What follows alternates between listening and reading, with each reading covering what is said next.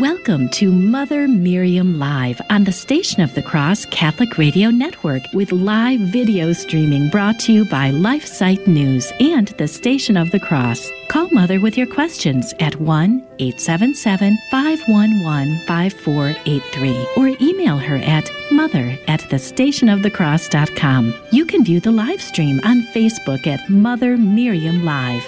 Now, here's Mother Miriam. Good morning, blessed. How are you doing? I pray that you are well. It is quite a storm here in Tyler, Texas, but we're able to connect, and I'm so grateful. We're in Paschal Tide, and all is well. We're between Easter and Pentecost. It's a glorious season of the year, and I'm so pleased to be with you. We are starting today in the Catechism Explained, the Blessed Trinity. And you know, coming from my Jewish background, we believe that God was the God of Abraham, Isaac, and Jacob, and that God is one. And when I met Christians who said they believe in the Father, Son, and the Holy Spirit, I said, no, there's only one God. And they said, well, yes, there's one God, but he exists in three persons. And I said, your math is off. The Son and Holy Spirit is three, not one.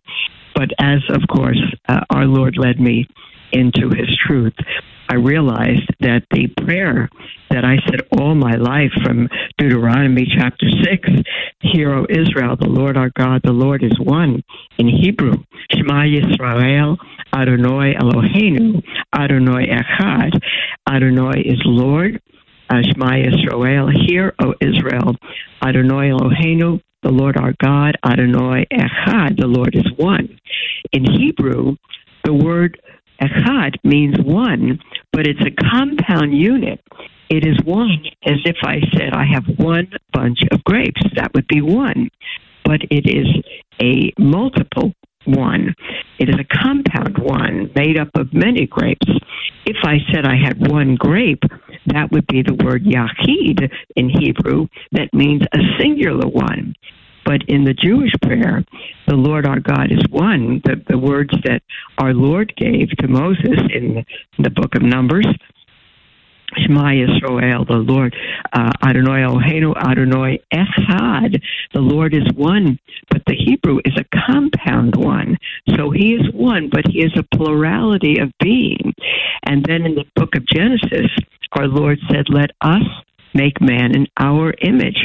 Well, who are the us and the our? If God alone is speaking, he is speaking alone. But he is speaking not to, some Jewish people say he was speaking to the angels, but we are not made in the image of the angels, and the angels did not create us. God was speaking within himself. Like, let us make man in our image. And when they went to build the Tower of Babel, our Lord said, now man has become like one of us. So no. God is absolutely one. He is the God of Abraham, Isaac, and Jacob, always has been, always will be, the same God who sent his Son, the Father, Son, the Holy Spirit. He is that same God. He is the God of Abraham, Isaac, and Jacob, but the triune God of Abraham, Isaac, and Jacob. Three persons in one God, not three gods. And some people think that the Trinity means that God becomes sometimes the Father, sometimes he appears as the Son, and sometimes as the Holy Spirit. That's a heresy called modalism. That's not true. God existed from the beginning. In the beginning was God. He never existed. He was not created. There was never a time he didn't exist. There will never be a time he does not exist. So let's see what the Catechism of Trent, the Catechism Explained by Reverend Sparago, says about the Trinity. It says, at the baptism of Jesus Christ, all the three persons of the Blessed Trinity manifested themselves. The Father, by a voice from heaven, the Son through his baptism, and the Holy Spirit in the form of a dove. And again, it points out that the Blessed Trinity is one God in three persons. The three persons are called Father, Son, and Holy Spirit, the number three is often found both in nature and religion. There are three persons in the Holy Family, three parts in the sacrament, all the sacraments, intention, matter, and form. Our Lord hung for 3 hours on the cross and remained 3 days in the grave. He taught on earth for 3 years and has the triple office of prophet, priest, and king. So in time, there are past, present, and future, three kingdoms in creation, the material, the vegetable, and the animal worlds. The number 4 is also of frequent occurrence.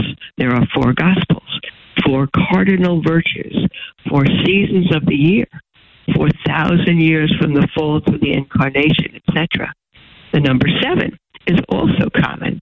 There are 7 days of the week, 7 sacraments, 7 works of mercy, 7 gifts of the Holy Spirit, 7 sacred orders ending in the priesthood, etc.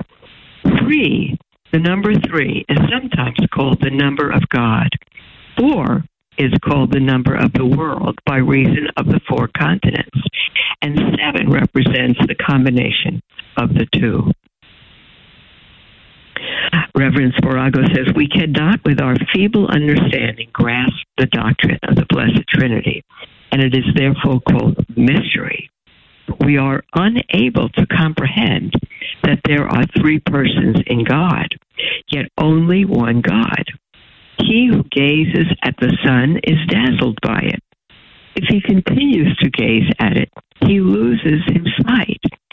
So it is with the Blessed Trinity. He who inquires into it is dazzled, but he who refuses to believe in it because he does not understand it is like a blind man who will not believe in the existence of the sun because he cannot see it. How many things there are in nature that we cannot understand. We cannot understand the growth of plants, trees, and animals. We cannot understand the nature of electricity and magnetism. We cannot understand how the color red is formed by the vibration of the ether at the rate of 130 millions of vibrations in a second, or violet by double that number, my goodness. To count the vibrations of the ether that take place in 1 second in the forming of the color violet, we should have to go on counting for more than 10,000 years without ceasing either day or night. Much less can we understand what belongs to God. Jeremiah says, great art thou, O Lord, in counsel and incomprehensible in thought. No one understands what thou art, O God, except thou thyself. We can, however, understand something of the nature of the Blessed Trinity by comparing it with certain facts of nature, which in some way correspond to and illustrate. The flames of 3 candles placed together form but one flame. The white light can be divided into red, yellow, and blue rays, which, however, together form but one light. The orb of the sun, its light, and its heat are 3 different things, which are at the same time really one. The soul of man contains memory, understanding, and will, which are but different manifestations of the same spiritual substance. Yet all these are but imperfect analogies and cannot carry us very far in attempting to understand something of the incomprehensible mystery of the Blessed Trinity. Unbelievers sometimes say, how is it possible that 3 can be 1 and 1 3? They show that they do not know what the teaching of the Church really is. They blaspheme, St. Jude says, they blaspheme those things that they know not. The Church does not say there are 3 persons and 1 person, but there are 3 persons and 1 nature, or 1 essence. Is your head spinning, beloved? Do we absorb all these things? We do not. We could read them over and over, and we can understand what we've just read by a human intellect. But the reality of it, dear ones, the reality is a mystery. Who can understand? This is me speaking now, not Reverend Sparago. then two people are intimate, and the marriage intimacy results in a human life, that a baby from a little seed is formed in a mother's womb and comes out of the womb. And once that baby is out of the mother's womb, it's very difficult to understand that that whole little person was in the mother's womb, that it even fit in there. And what a miracle. Unbelievable miracle. Psalm 139 says we're fearfully and wonderfully made. No one can understand that. The greatest scientists, doctors, no one could understand the human person. It is an absolute miracle of God. And Reverend Sparago says the nature, the attributes, and the works of the three persons of the Blessed Trinity are common to all of them. There are therefore not three gods, but one God. The Father is therefore different from the Son because he is a different person, but he has not a different being because he has the same nature. And you can repeat that 10 times and go a little crazy. But God has revealed himself to us, and through faith, not merely the intellect, he's given us the ability to understand a lot and to believe. There's the music from first break, dear ones. We'll be right back after the break, and we'll continue with the Trinity, and then at the second break, we'll have a half hour for your calls and your emails. Toll-free number, 1-877-511-5483, or email at mother@thestationofthecross.com. We'll be right back.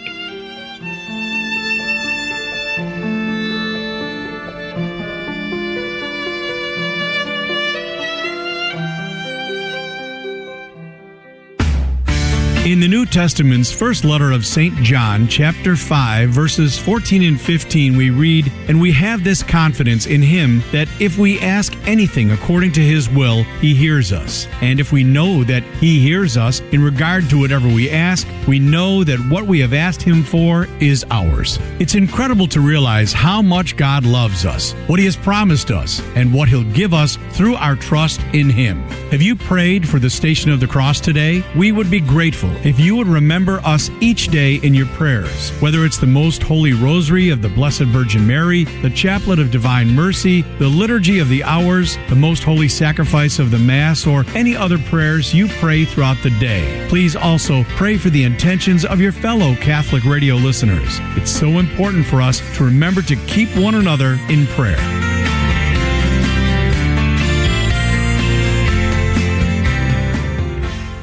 The Station of the Cross began broadcasting in Buffalo, New York in 1999. Since then, our listening areas have multiplied and expanded into several states. While our mission is to grow the Catholic faith through radio and other media outlets, our apostolate is supportive of but independent from your local diocese. Through your generosity, we are able to inspire countless listeners with the gospel and help lead them to a parish to be spiritually nourished by the sacraments.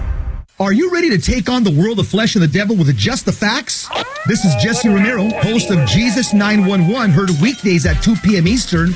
I'm joined each day by a variety of co-hosts like Ruben Nava, Paul Clay, Dan Schneider, and my amazing wife, Anita Romero. We tackle Catholic devotions, spiritual warfare, family life, saving America, and everything in between.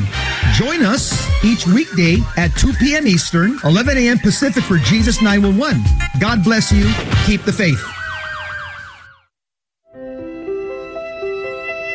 Welcome to Mother Miriam Live on the Station of the Cross Catholic Radio Network, with live video streaming brought to you by LifeSite News and the Station of the Cross. Call Mother with your questions at 1-877-511-5483 or email her at mother@thestationofthecross.com. Welcome back, beloved, to Mother Miriam Live. This is our second first half of the program, and we're speaking about the Trinity. And at the next break, we'll take your calls and your emails for an entire half hour. And in speaking about the Trinity, we're speaking about one God who exists in three persons, Father, Son, and Holy Spirit, not three gods, but one God in three persons. And Reverend Sparago says the nature, the attributes, and the works of the three persons of the Blessed Trinity are common to all of them. And the Father is therefore different from the Son because he's a different person. But he has not a different being because he has the same nature.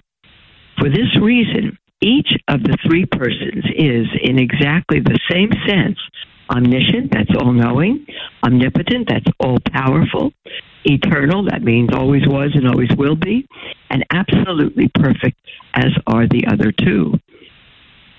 When our Lord spoke of his return to the Father, he said, "My Father is greater than I." That's John chapter 14. Here he was speaking of himself as a man, else he could not have spoken of his return to the Father. Hence, the creation of the world, the redemption and the sanctification of men is wrought by all the three divine persons together. And yet we're accustomed to say the Father made the world, the Son redeemed it, and the Holy Spirit sanctifies it. But all three were involved in every single process, beloved. What one is involved with, all three are.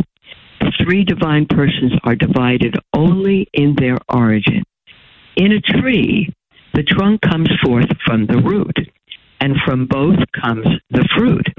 Such is the relation between the three divine persons. God the Father has no origin and proceeds from no other person. God the Son proceeds from the Father. God the Holy Spirit proceeds both from the Father and from the Son. In order to mark the order of procession, we name the Father first, the Son second, and the Holy Spirit third. But there is no succession in time. This is very important. There's no succession in time. The Son proceeds from the Father from all eternity, and so does the Holy Spirit from the Father and the Son. The Son is begotten of the Father before all creation. The Father produced by an act of divine knowledge the Son as an image like to himself in all things, just as we, when we think, produce an intellectual image in our minds. Oh, beloved, I'm reading through this, but I understand how it could be mind-boggling to just even hear it. We need to study it. We need to think it through. But this is made understandable for us finite beings from an infinite God, dear ones. We may illustrate this by the relation existing between fire and light. Light proceeds from fire, but it's contemporaneous. It's contemporaneous with, if there were an eternal fire, there would also be an eternal light. The Son is the brightness of God's glory, the unspotted image of his majesty. Just as one torch is kindled from another without the first losing any of its light, so the Son is begotten of the Father without taking anything away from him.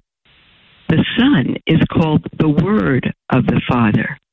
Just as the Word formed in our minds, which is the thought, just as the Word formed in our minds, the thought is made manifest by the external or spoken word. So the Word of God, dwelling in the bosom of the Father, was made manifest to the world when the Word was made flesh and dwelt among us. You know, if we take each sentence apart, dear ones, and we explain it and think it through together, it becomes, aha, I got that. Yes. But see, I could think, even if we see, we think cat, C-A-T, in our minds, and then we just think it, and then we say it. It proceeds from us as a word. We've thought of it first. As the Son has his origin in the Son, S-O-N, our Lord Jesus Christ, has his origin in the knowledge of God, so the Holy Spirit has his origin in the love of God. The Holy Spirit is none other than the mutual love of the Father and the Son. He is the Spirit of love who engenders in our hearts the love of God and of each other. The word Spirit is well chosen because by it we express the attractiveness and the force of love. The Holy Spirit proceeds from the Father and the Son as warmth proceeds proceeds from the sun and its light. I think these illustrations by Reverend Sparago, dear ones, are just tremendous. I'm reading it through at a certain pace, so a lot of it might escape us, but I would urge you again to get the Catechism explained and go through it with your family. You have to cover more than one sentence in an evening. He continues that on account of the difference in their origin, we appropriate to the Father the works of omnipotence, that's being all-powerful, to the Son the works of wisdom, and to the Holy Spirit the works of love. These various works have a certain correspondence with the attributes of the persons that are connected with their origin. The Father begets the Son. For this reason, there is appropriated to him the bringing of perishable things also out of nothing, that is, of creation. He is therefore called the Almighty Father. He is also called the God of compassion, because he is ever ready to receive the sinner who comes back to him in a true spirit of penance. The Son is the eternal wisdom. And let me just break in here to say that the image of the prodigal son comes to mind. He leaves, he destroys all the wealth and the gifts of his inheritance that the Father gave him, and he squanders it. But there is the image of the Father waiting on the hill with his arms stretched out, waiting for the return of his Son. And that's our Father, beloved, when we stray from him, no matter what our sin is, no matter how long we've been foolish and sinful and gone astray, no matter the depth of the sin, he waits for us to come back. The Son, our Lord Jesus Christ, is the eternal wisdom of the Father. To him, therefore, is appropriated the beautiful arrangement of the world. As the artist, through the working of his reflective mind, designs the plan of his work, so the Father, through his Son, produced order in the world. To the Son, too, is ascribed the restoration of order. As for this end, he took upon himself the nature of man. To the Holy Spirit, as the mutual love of the Father and the Son, are ascribed all the benefits of God to man, especially the bestowal upon him of his natural life in creation. It was the Spirit of God in the beginning of Genesis that it said, moved upon the face of the waters, and of his spiritual life by his sanctification through grace. To him, as the finger of God's right hand, are ascribed the Holy Spirit. As the finger of God's right hand are ascribed all the miracles, and above all, the work of the Incarnation, as being of all miracles the greatest. The love of God has ever occupied itself with men, but the incarnation of the Son of God, by the operation of the Holy Spirit, surpassed all other benefits wrought by him. It brought mercy to sinners, truth to the erring, life to those who were dead, and hope and faith to the whole world. Beloved, there's Luke chapter 1, that the angel Gabriel came to a 15-year-old Jewish girl from the tribe of David and told her that the Most High would visit her, and the Holy Spirit would come upon her, and that she would bear the very Son of God. There's the whole Trinity right there in Luke chapter 1. Reverend Sparago says we are taught the mystery of the Blessed Trinity by Christ himself, but it was partly known in the time of the Old Testament. See, dear ones, everything that's true in the New Covenant and Testament are interchangeable words. And everything that's true, this is me speaking now, not Reverend Sparago, everything that's true in the New Covenant or the New Testament, everything that's true of God in the New is true of God in the Old. And reverse, whatever is true of God in the Old Testament is true of him in the New. St. Augustine said, what is concealed in the Old is revealed in the New. It may have been concealed. The Trinity may have been concealed. and revealed in the new, but he always existed. He always existed. Everything in the Old Testament was to prepare God's people for the new, for the coming of the Son of God in the flesh. Everything. God revealed himself, let me just say, progressively. He didn't come to be progressively, but he revealed himself progressively. He was known as through the entire Old Testament as the Almighty God, and the second person of the Blessed Trinity was revealed in the Incarnation, and the third person, the Holy Spirit, revealed at Pentecost, which for us is the conclusion of Paschaltide and coming up soon. But the Trinity always existed. Reverend Sparago says we know from the fact of creation the infinite power, wisdom, and goodness of God. But it does not reveal to us the mystery of the Blessed Trinity, nor is there any proof of this doctrine to be found in nature, though we may find certain analogies of it, some of which we have given. But the mystery itself can only be made known to us by revelation. See, beloved, everyone, this is me now speaking, everyone born. Romans 1:19, our Lord says that he has created a knowledge of himself within every person, and that the heavens declare the glory of God. So by the fact of the order of the universe, by the very knowledge placed within us as his creation, we know without special revelation, every one of us knows that God exists.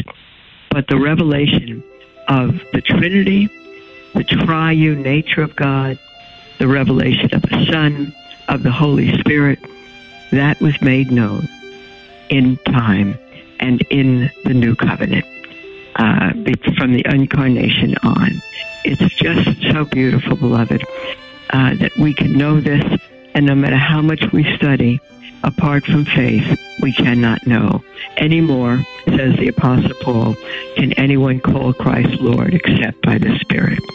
There's the music for our half-hour break, beloved. When we come back, we'll take your calls and your emails. Feel free to call in with anything whatsoever on your heart. Toll free, 1-877-511-5483. We'll be right back.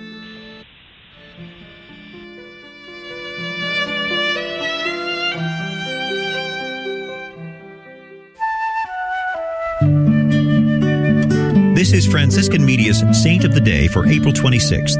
Today we celebrate St. Pedro de San Jose Betancourt. Today's saint used to ring a bell as he walked through the wealthy parts of Antigua, Guatemala, begging alms for the poor and urging repentance. That same bell was rung almost 350 years later during his canonization ceremony. Pope John Paul II presided at the ceremony for Pedro de San Jose Betancourt, Central America's first saint, in July 2002. An estimated 500,000 Guatemalans were present. Pedro was born in the Canary Islands around 1619. As a young man, he traveled to Central America, arriving in Guatemala City in 1651, eager to spread the gospel. Though he longed to be a priest, he lacked the necessary intellectual skills. He became a secular Franciscan and devoted himself to prayer and works of charity. He opened a hospital for the sick poor, a shelter for the homeless, and a school for the poor. Pedro attracted followers who in time became part of two new religious congregations, the Brothers and Sisters of Bethlehem. He died of pneumonia at age 41 and is buried in his beloved Guatemala. There's more about the saints along with inspiration and Catholic resources at our website, saintoftheday.org. From Franciscan Media, this has been Saint of the Day. When I was outside of the church, there was always an unsettled feeling. There was always a feeling of something missing and something not complete. The deal clincher is we found our way to our parish, and we met just an incredible pastor. We learned things that we'd never been taught. I wouldn't be the person that I am without the church and without the sacraments, particularly the Eucharist. I can't live without it. If you've been away from the Catholic Church, visit CatholicsComeHome.org. Welcome to Mother Miriam Live on the Station of the Cross Catholic Radio Network with live video streaming brought to you by LifeSite News and the Station of the Cross. Call Mother with your questions at 1-877-511-5483 or email her at mother@thestationofthecross.com. Welcome back, beloved, to Mother Miriam Live. We are live. I'm thrilled to be with you. And this is our half hour together. Call in with anything on your heart whatsoever. And again, you can always call and write in anonymously. That is never an issue. All the heart of the matter is the matter of your heart. And the toll-free number, 1-877-511-5483, or email at mother@thestationofthecross.com. We have Al from Buffalo on the line. Hello, Al. Hi, Mother. So I just wanted I wanted to make a comment and see what you thought about this. So as you were reading from the Catechism Explained, I know there was that one comment about where Jesus says the Father is greater than I. And yes. I know he said it was in reference to the fact that Jesus is not only true God, but true man. But I think also the idea that in your reading, the fact that Jesus takes his origin from the Father, and the Father doesn't take his origin from the Son, I think that also kind of plays into that idea that the Father is greater than I, and that the Father commands the Son, which he says in many times in the Gospels, but the Son never commands the Father. Now, I don't mean that in a way of diminishing Jesus in any way. That's not my point. My point is, I think that when he says that, he's speaking very much about the fact that he takes his origin from the Father, and the Father doesn't take his origin from him. It doesn't diminish his divinity. It just, I think, is in more reference to that idea of origin. Well, that's a good point, Al, because it's good that you said it doesn't diminish his divinity, because he also, when he said the Father is greater than I, also in John 10 said, I and the Father are one. And that's when the Jews picked up stones to stone him, because they understood he meant one in essence, and therefore he was claiming to be God. So they understood this. Another aspect is that, so as you say, they're equal in divinity, they're equal in essence, they're equal in nature. So the Father being greater, the origin is one thing, but again, we need to keep in mind, which we can't understand, because a child proceeds from its mother, and there's a difference in time. But there's no difference in time in the origin of the Father, Son, and the Holy Spirit. Just all at the same time. In fact, it's out of time. So another aspect I think that is good for us to keep in mind is in a marriage, you know, where the man has the role of this is not the Trinity at all. They're not equal in essence, but I think it's just a good point for us to keep in mind that where the husband is to be the head of the family, and the wife is to be the heart, and the wife is to submit to her husband as the head of the family. And of course, our Lord wants a wife to submit to a man who will lay down his life for her as Christ in the church. But the difference is in role function as well. So two people could be equal, but as Jesus, fully man, fully God, and fully man on earth, as he is the Son, and he came to do the Father's will. The difference there is in function. So two men could be equal, let's just say. I'm not answering your comments so much as just taking the opportunity, Al, to explain this further. Two men, James and Roger, I don't mean you, my dear producer James, but two men decide to start a company, and they decide who's going to be president, who's going to be vice president. And the president or the CEO has the final say. They're equal, but they have different roles. And so equal in dignity are husband and wife, but they have different roles given to them by God. But I like your comments also concerning the origin, as long as you say, we understand that because the Son proceeded from the Father, was begotten by the Father, and the Holy Spirit proceeded from both, it doesn't lessen their essence as God, and whatever one does, all three do together. Yes.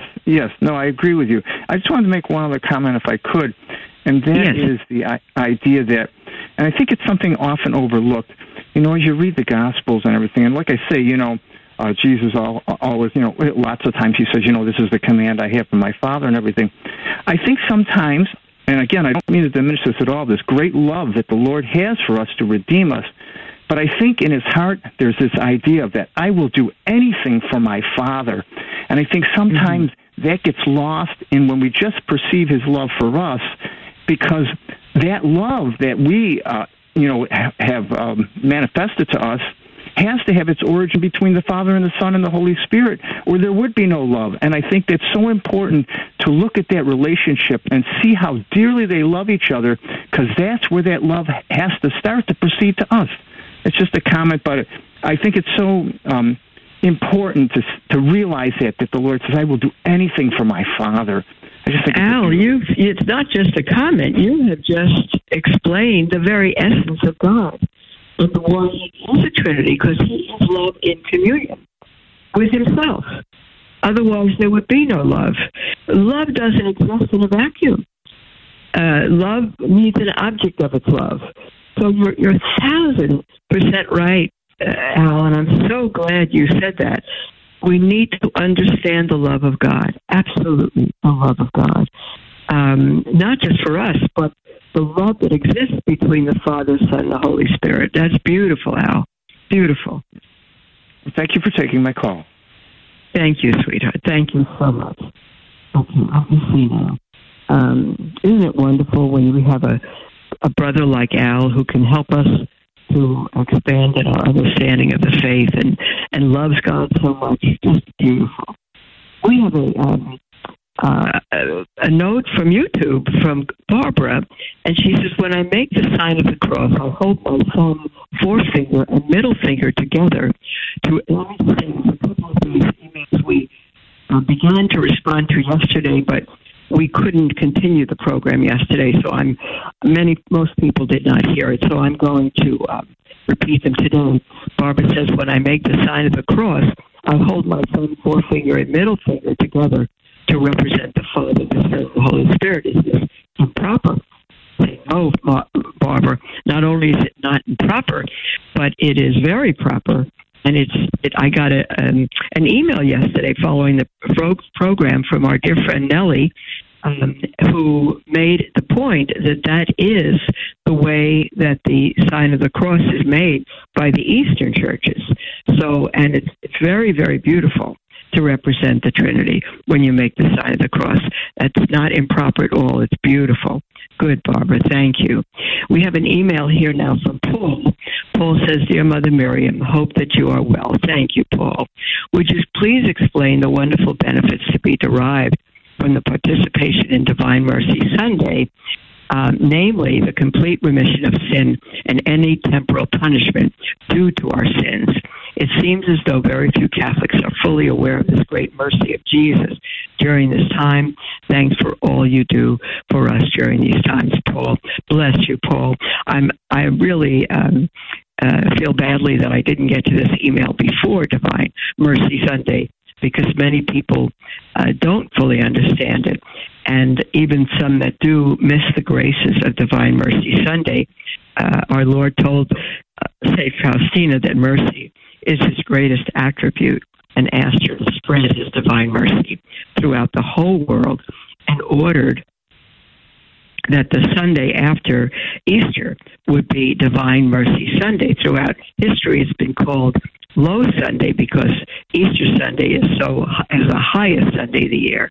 So this would be Low Sunday, but now it is also Divine Mercy Sunday. And our Lord said, whoever goes to Holy Mass and receives Holy Communion in a state of grace, and also to confession on Divine Mercy Sunday, even if you don't go to confession on that day, but within 8 days or within a week or soon, but primarily to receive Holy Communion in a state of grace, your sins, not only your sins are forgiven, but the temporal punishment for them are forgiven, so that if you fulfill that Divine Sunday day, if you die, you go straight to heaven like the thief on the cross did.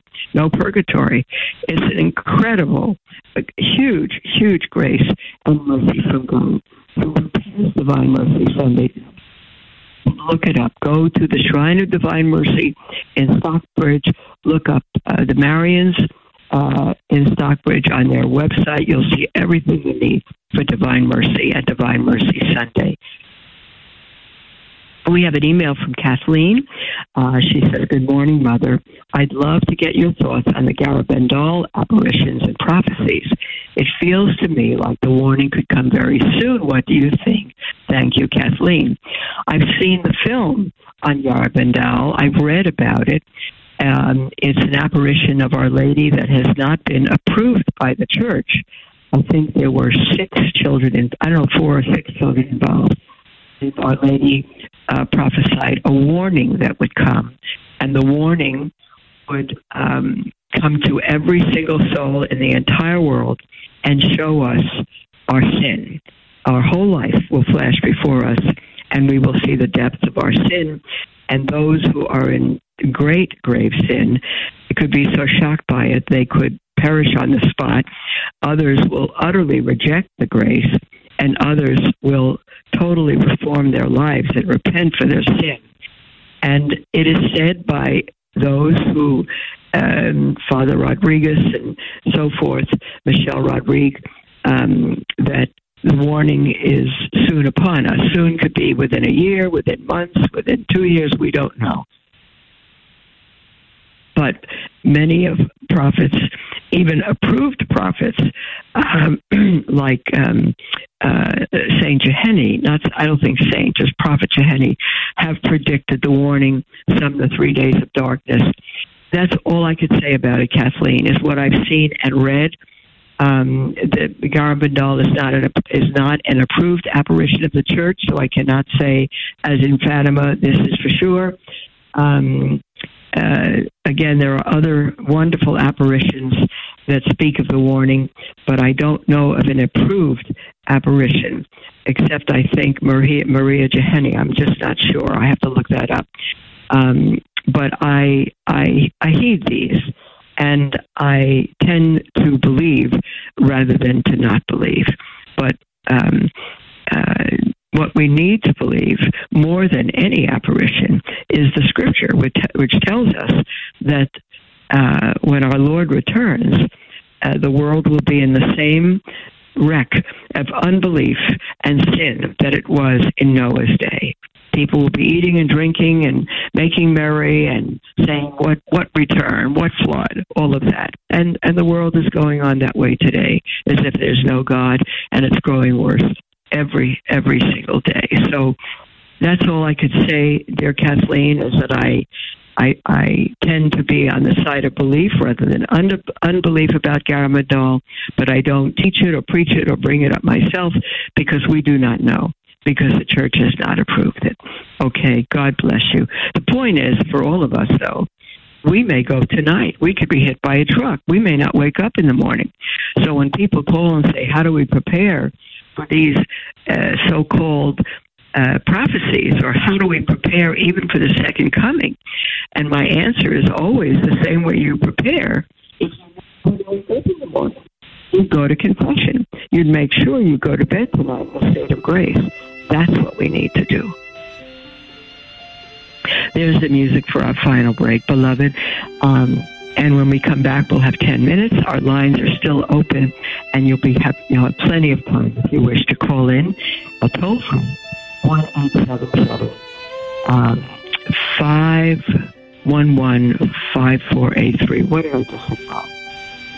1-877-511-5483. I think I'm right. I may have gotten the number off. Or your emails at mother@thestationofthecross.com. We'll be right back, dear ones.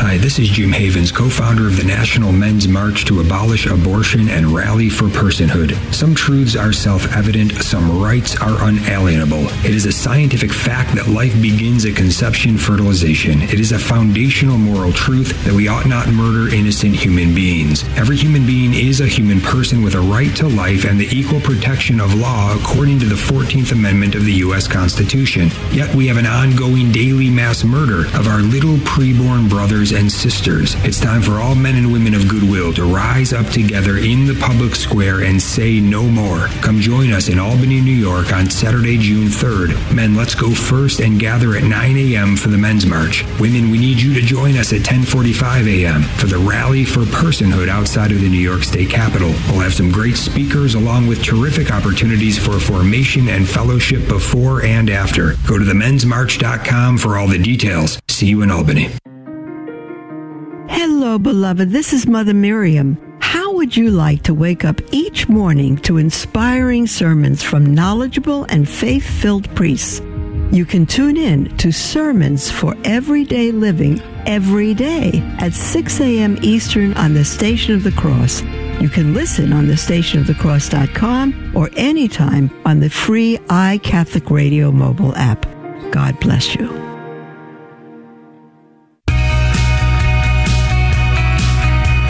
Our bumper magnets are a great way to promote the gospel as proclaimed through Catholic radio. We hear all the time from new listeners who were introduced to the station through a bumper magnet.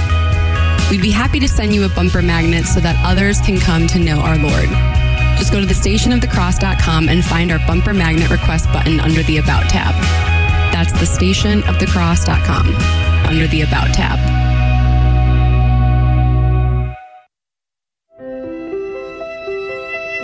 Welcome to Mother Miriam Live on the Station of the Cross Catholic Radio Network with live video streaming brought to you by LifeSite News and the Station of the Cross. Call Mother with your questions at 1-877-511-5483 or email her at mother@thestationofthecross.com. Welcome back, beloved, to Mother Miriam Live. This is our final segment for today. A good 10 minutes. Our lines are open. You're welcome to call in with anything on your heart. Toll free 1-877-511-5483 or email at mother@thestationofthecross.com. We have an email from Mitzi who says, "Hello, Mother Miriam. I recently heard a very well-known and respected traditional Catholic priest say that it is a mortal sin for a mother to work outside the home without grave reason. If this is correct, I have never heard the church teach this. Could you explain this?" Well, Missy, I cannot explain it. I wish, let me just say, that it were sin. I don't wish mortal sin on everyone, or on anyone, I should say. I just do wish it was a sin for mothers to work outside the home because their vocation is to be in the home.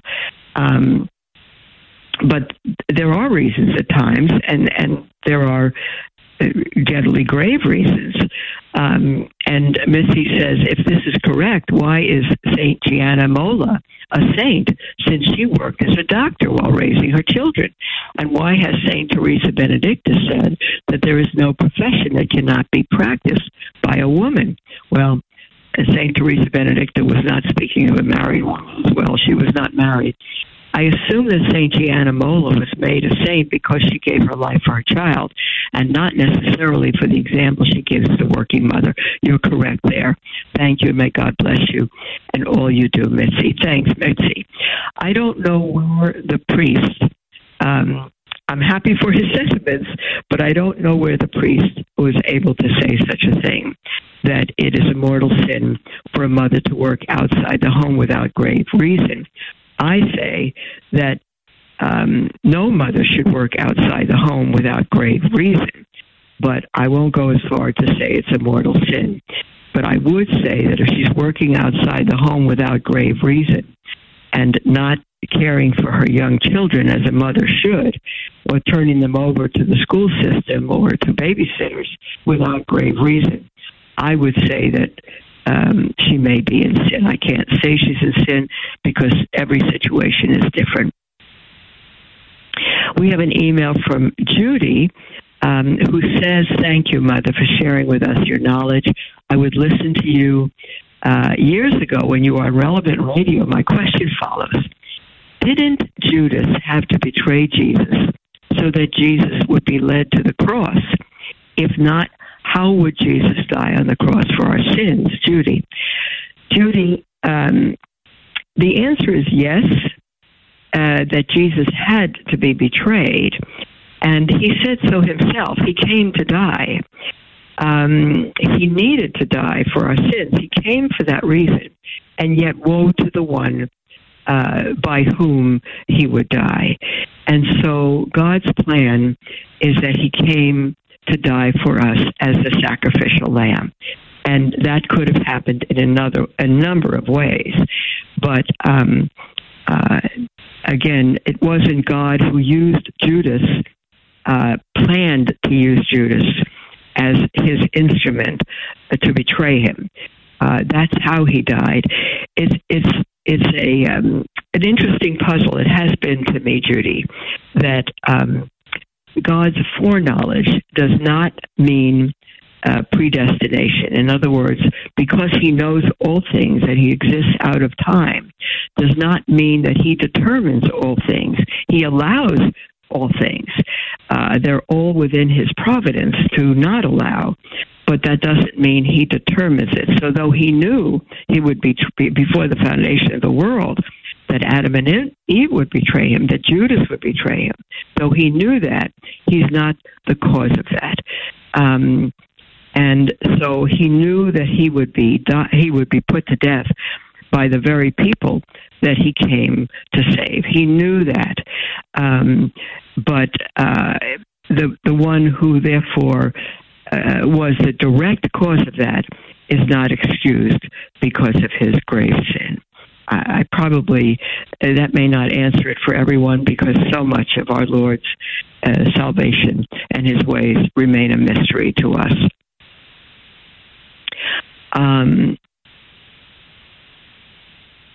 We have a call from Donna in New Hampshire. Hi, Donna. Hello, Mother. How are you? Hi. Good. I'm fine. How about yourself, Donna? Very good. A question for you.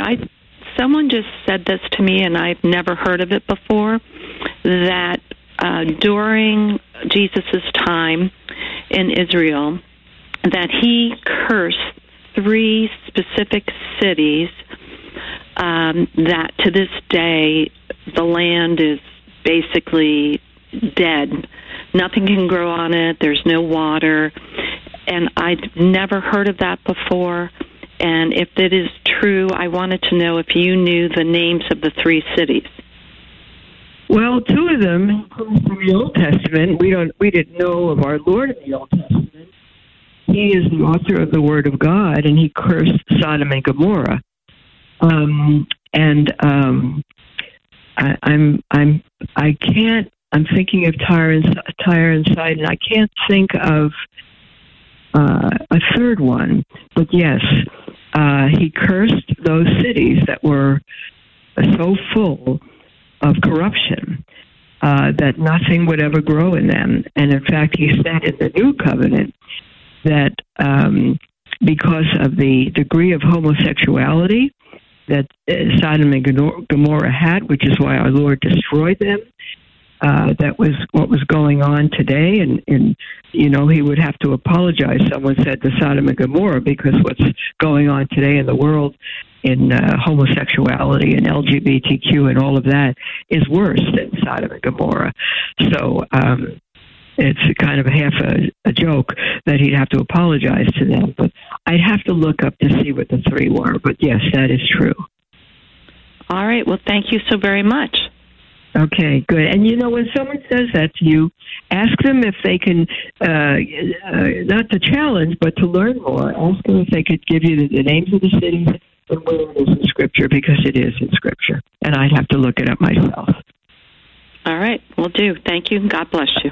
Sure, Donna. You too, sweetheart. Thank you. We have an email from Bernard who says, Mother, I would like to ask your opinion about the 3 days of darkness.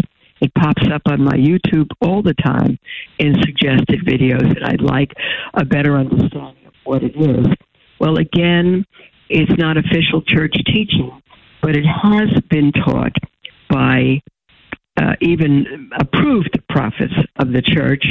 But again, even if a prophet has been approved in certain ways, Maria, I think Jeheni is another one, who's also taught the 3 days of darkness. And I don't recall modern prophets. I could throw out a couple of names, but I'm not sure of them, so I won't. But I do understand myself that these 3 days of darkness might be coming upon us, whether it's in months or years. I don't know. But the understanding is there will be 3 days of darkness, I think, following the warning. That's what's going around. I can't affirm that, but that's the information where everything will be completely dark. There'll be no electricity. We need blessed candles for our house to keep the light on, and we won't be able to look outside because devils will roam the earth. All of that. I don't want to be a propagandist or an alarmist or anything, but anyone could look up the 3 days of darkness on the internet or in books and get a further explanation. Whether it's true or not, it's not taught by the church officially, so I cannot say. But the little I've said is what I know is being said about it. And again, I personally tend to believe that, along with Garabandal, but I cannot say it's true. So God bless all of you, dear ones, and we'll speak with you tomorrow, God willing. God bless you.